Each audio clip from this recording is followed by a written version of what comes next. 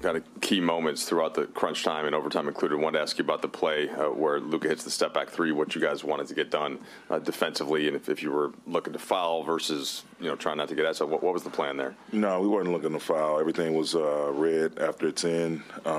Hit if we needed to. Felt confident in the five guys we had out there defending.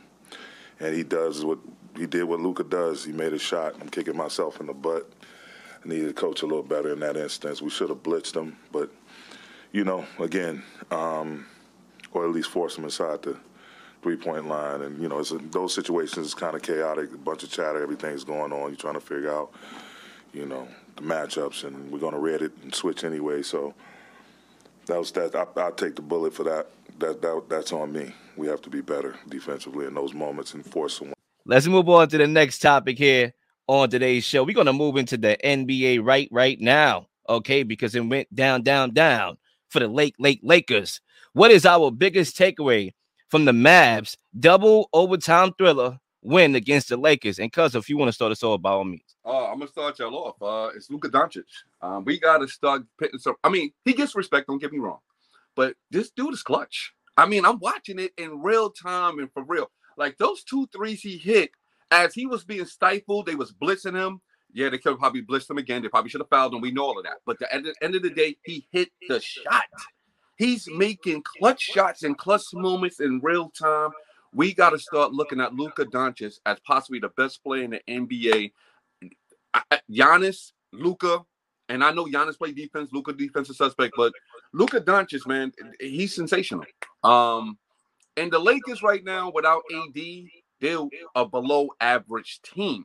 So it ain't like Luka Doncic did something to a great team, but at the end of the day, it was a great moment because you're going against LeBron James. You're in LA, you're on prime time, and he's making clutch shots in real time. No disrespect to the Dallas Mavericks and Mark Cuban. They better get that boy some help.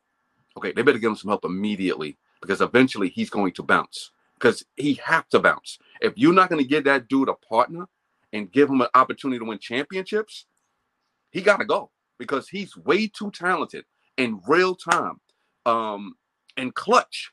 And I want to emphasize on that, clutch. This man is hitting clutch shots. And what he did in that double overtime thriller as the Lakers crumbled at home, Luka Doncic was a standout to me. I came away from that game saying I gained more respect for Luka, and although I had a lot of respect for him, I just gained more respect for him again. Like, wow, this dude is really that good, and I think we need to say that. No, I agree with Freddie. I mean, that's exactly what I came out of the game thinking. There's so many variables that you can look at from both sides about takeaways from like each side and even the refereeing. Like, there's so many angles that you can go here. But Luka just stood over it all. Like, yep. I'm saying to myself, this team is dead last in fast break points, first of all. I believe they just averaged 9.7. In the first half of the game, they had about 6, right? And then I believe they had about 6 because they was getting out and running when the Lakers was missing their shots. I believe they only scored about 2 in the second half of the game. So they kind of slowed down the pace. The Lakers was able to come back in the race. But what kept them was the shooting. When you look at the game, 33.3%, to the Lakers, 24.4%. Okay, they also shot 50% from the field. My biggest takeaway is that Luka is the most valuable basketball player in basketball. He's the most valuable player in basketball, and he is my MVP right now. Russell Westbrook, he made it hard on Luka. Like, he was literally hustling out there defensively, and yet this brother was playing 41 minutes to end the game. Literally, the last 41 minutes of the game, he played it, 53 minutes overall, and still was able to have the durability and the strength to just shoot 2 clutch shots in overtime. Just have the wherewithal to do so. When LeBron James was shot and he showed that, I am the most valuable player. They need me here. Without me, where would this team be? There won't be anything. Their defense stinks. Credit to Christian Wood. He had about 5 blocks in the game. He's not known for being a defensive guy, but he did his part. He also helped, with the scoring, I believe about 26 points. But defensively, like, they're not a good team. They missing some guys due to injuries. But Luka is able to keep them afloat and win games like this because he is that guy, and he is valuable, and he is the most valuable player in the NBA. That's my take. Y'all both had amazing takes about Luka Doncic. I think, Freddie is correct. The Mavericks do need to bring a guy over there to him, but it's just difficult to gauge who that may be. Is it a scorer? Is it a big man? Is it a playmaker? Is it a defender? It's very difficult because we see Luka play with Kristaps Porzingis. It looked like it was solid, but KP wasn't getting his touches, and he left. Christian Wood, he's not getting his minutes, his points. He's getting upset. He wants to leave. So at which point do we say, all right, Luka needs to be more of a team player, or do we just surround Luka with role players and let him be like the Allen Iverson of today, where he's going to take his team as far as they can and allow the role players to just do their role, play the defense, get the rebounds, hustle, steals, do all the other things that Luka Doncic doesn't technically need to do because he's the one providing all of the points and all of the offensive production. Because it's getting difficult to now gauge who can we put around Luka Doncic because the player might not be in the league yet for Luka Doncic to play with. We have to just kind of wait and see what the Mavs can do in the future to bring him around. Because right now, all we can say is Luka is just playing fantastic. And it may be not a single guy in the NBA who can play next to him because of how dominant he is in the game. But my biggest takeaway from last night was LeBron James. He's done. You know what I mean?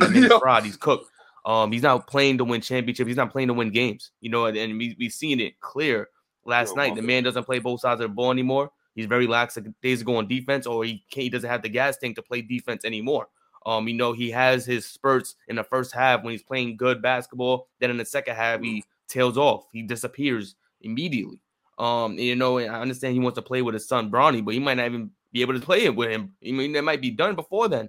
I think LeBron James has done a lot in his career thus far. Excuse me. He's done almost everything, if not everything in the league that you can accomplish.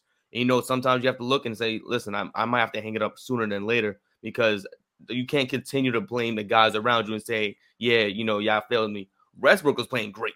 Westbrook, like Lil said, Westbrook was doing all the hustle things, everything he needed to do, and they still lost the game. And you could say, LeBron could have made a single three. He was 0 for 7. Dennis Schroeder could have made a three. He was 0 for 6. Westbrook, I think, if I'm not mistaken, had the most threes on the team, next to Kendrick Nunn. And that more than LeBron James for sure. So it doesn't make sense that Kendrick Nunn and Westbrook are the 3-point leaders on his team when they're arguably the worst shooters on the team. Yeah. So that's a very disgusting tale of what the Lakers are, and it just shows you where LeBron is at in his career. A guy right now who's just chasing accolades because at this point he's not looking to win games or to make the playoffs. He's just looking to just break records. And the Lakers need to wake up and see this is all this guy can provide, just a record breaker. And what's crazy? That Kareem record is the record that you're talking about that he's chasing. I'm not sure. I think he's how many points away from it is he? Sure. I can check right now. I got you. Yeah, you could get that up for me.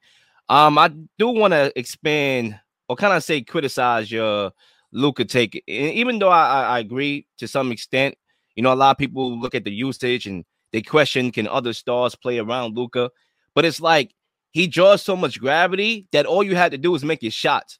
If these guys like Spencer and Reggie Bullock just make their shots, they're going to be fine. That's all you have to do is make your shots. They take the third most three-pointers in the NBA at 40.2 attempts per game. They're only averaging, I believe, about 15 in the NBA. That's average for the amount that they take. Just make it. If you make your shots, they will win the game because Luka is going to make it easy for you. So honestly, I think, that take is overblown that you can't play with Luka. You can play with Luka. Just make your shots if you're a three-point shooter.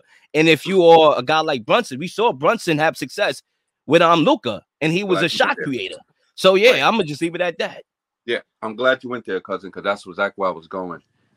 He just needs better players, and we got to stop playing around and acting like he can't play with nobody. You know what I mean? Like, give that man a dude that can handle the ball and create his own shot. Because when Bronson was there, and Bronson is not the greatest of players, Bronson was getting off and Bronson was handling his business because he could rate a shot for himself and a shot for others. Give him a Jaylen Brown. Give him a slasher.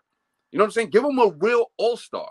Not no fake all-star. No disrespect to Kristaps Porzingis, but I never looked at him like that. So give him a real guy. Unicorn. Always disappearing. Give him a real dude. You know what I mean? If you gave him a real dude, yeah, I think you can play with him. So before we say nobody can play with Luka, I say we give him a real guy until he plays with one of these legitimate all-stars that everybody seems to have. You know what I mean? Yeah. Then I'll say, maybe you can't play with Luka. But really quick, cousin, on your take, as far as your MVP take, and don't get me wrong, I think Luka's sensational. The only pushback I would give on your MVP take is Giannis, without Middleton, got a better record. And they pitting up very similar numbers. Giannis play defense. Luka don't really play great defense. And that's where I will be at on that. I got Giannis on a slight edge. I mean, that's tough because I can't argue that. But like, let's say Luka right here. I believe that the defense is giving up 114 6 points per 100 possessions, 20 in defense in all of the NBA.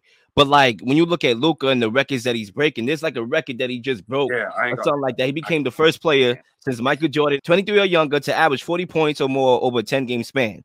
So over the last 10 games, he's averaging 40.2 points per game, 11.2 rebounds, 9.2 assists. Like he's just doing it all. And it's like if you get the MVP to Jokic last year, and they were the 6th seed, they were the 6th seed. Right. Embiid was runner up. They were like the 3rd seed, 3rd or 4th seed in the Eastern Conference. You gave it to Jokic as a 6th seed. You can give it to Luka Doncic. Yeah, no, I agree with that, cousin. I think they could give it to him. The difference, though, from last year to this year is Middleton is not playing, and that's Giannis' second best player. And without Middleton, Giannis is showing that without an All-Star, I can take a team to one of the best records in the league. Similar to what Luka Doncic is doing, but right now he's just a little below. Giannis is carrying to be respectful, higher though, heights. the Western Conference, you look at the tougher. separation, it's right there. Like every team almost. No, the Lakers, the team they played last night was probably the worst team in the whole conference. Right. No, you know what I'm saying? That's fair. Go ahead. Zay, you have a stat. I saw it in the chat. Go ahead and explain it, my so brother. LeBron James is on 399 points away from being the #1 scorer of all time. And that's playoffs and regular season combined. I just want to add on to the MVP take really quick that I believe Giannis right now is not top 3 in MVP voting. Wow. When we talk about Jokic, Luka, the 3rd was Jason Tatum because Tatum is right now is averaging 30 on 48% from the field. So Giannis right now has taken, especially I don't know what happened in the last 3-4 games. Giannis is taking a dip in production. It's been really, really low.